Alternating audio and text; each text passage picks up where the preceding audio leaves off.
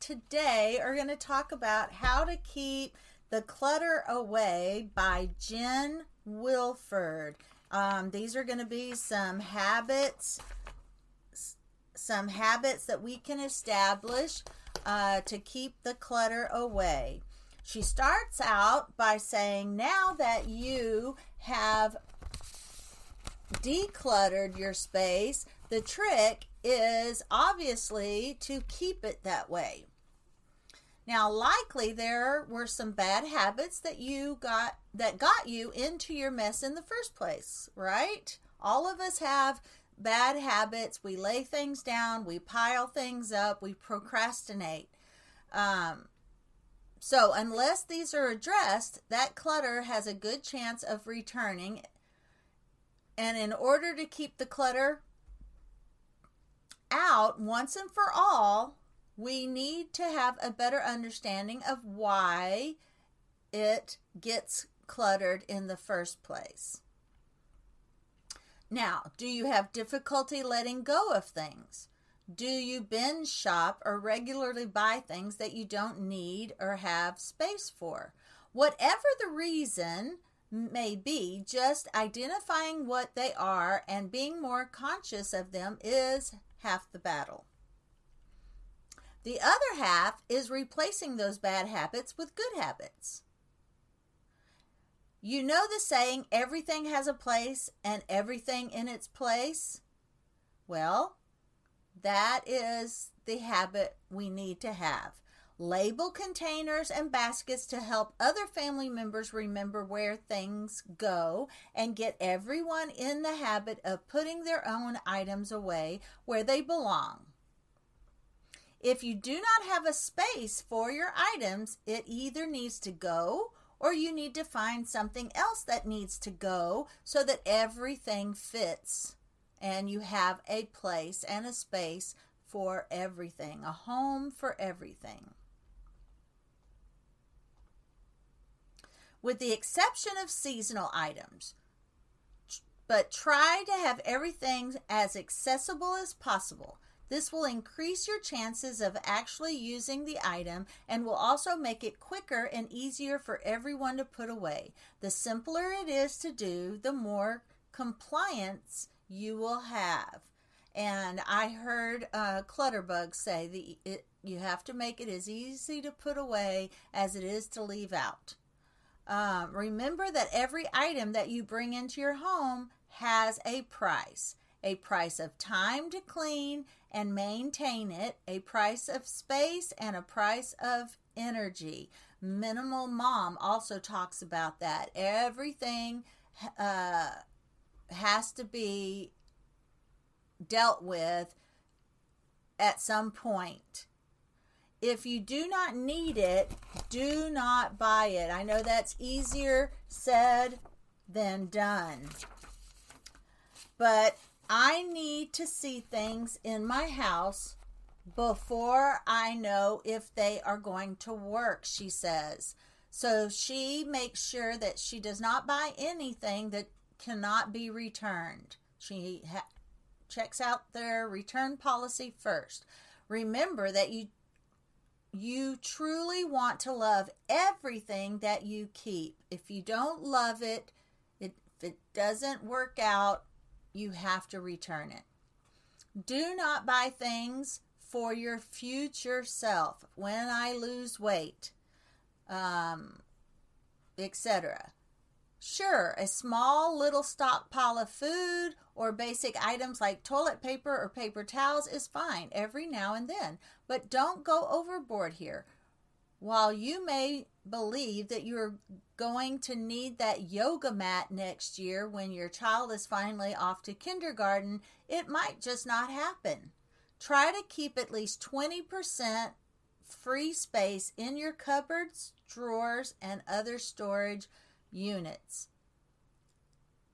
And I would advise, try not to have storage units. Make sure that everything you own is just what you love and will fit in your home without overflowing into a storage unit. First, you need to recognize that your home has a finite amount of space. Try to always keep at least a little free space to give yourself a little freedom of movement to shuffle items around or to accommodate other items that you may need to add to that space. There needs to be some empty space in case you have an item that you need a space for later. Do not go crazy on the organizational products, especially before you've decluttered and figured out the need. If you keep adding more storage, you will eventually fill it up. Before you add additional storage, declutter as much as possible first. Live with the space for a couple of weeks and then decide what you really need to make a more organized and functional space. And follow the one thing in, one thing out rule. If you buy something, you need to get rid of something. For example, if you buy a new pair of boots, are you replacing a worn out pair of boots? Or are you adding to your boot collection? Maybe if you have a boot collection, you don't need those boots in the first place, or you have a pair of boots that you're not going to wear anymore that you're going to replace with the new ones and donate the other pair.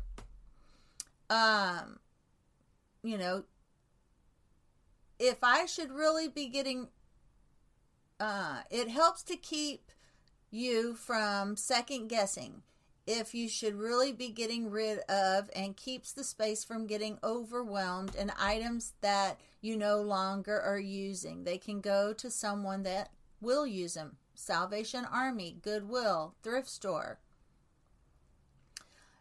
And don't give up. Decluttering is not a one-time project. It is an ongoing process. Go on a decluttering diet. Healthy home. What do you want?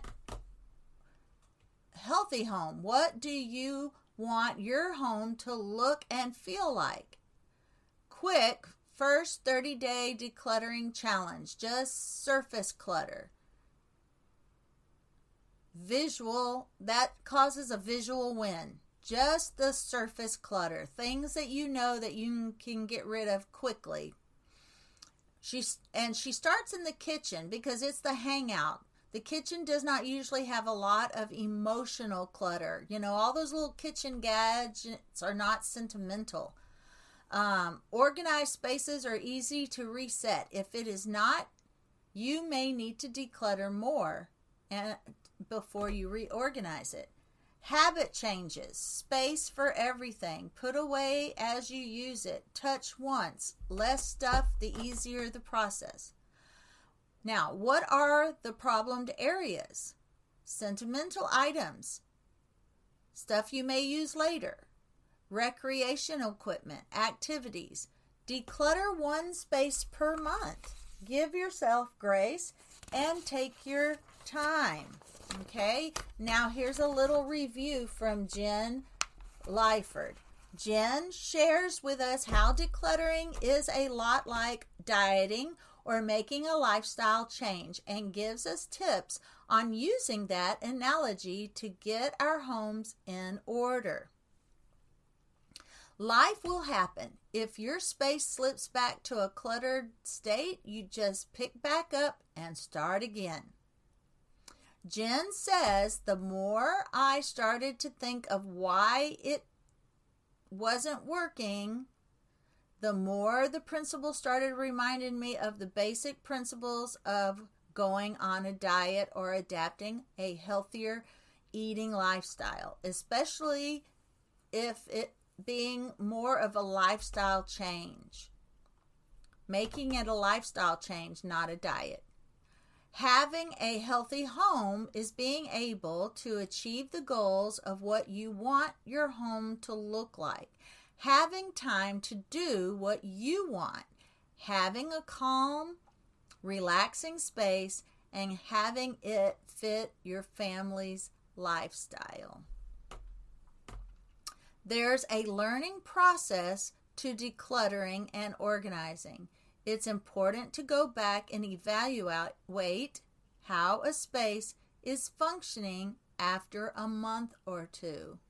And in my case, if it's a year later and it's a disaster, I know it didn't work. So I try to figure out a new system until it stays fairly organized. One or two things out of place is different than complete disaster.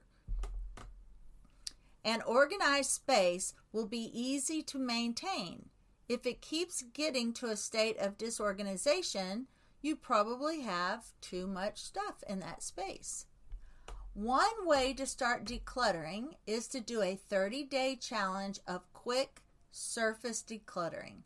Don't go into drawers, closets. This method will not only make a big visual impact, but will build confidence because you're going to see some clear wins. It's going to make you feel good. You did something. There's no wrong place to start the next level of decluttering, but the kitchen is a good place because it's a place where people hang out. It will make a strong functional impact. It's also a place where there isn't a lot of emotional clutter. Help the family get on board by getting them involved and giving them input. If that isn't possible, don't let them stop the process for you. Find those items that are always sitting around and find a home for them. Once they have a home, get in the habit of putting things away as you use them. All right, that was a little short thing on changing your decluttering habits and see how that works for you and your family in your home. All right, guys, thank you so much for listening, and I will have all the information in the description below. Thank you for watching.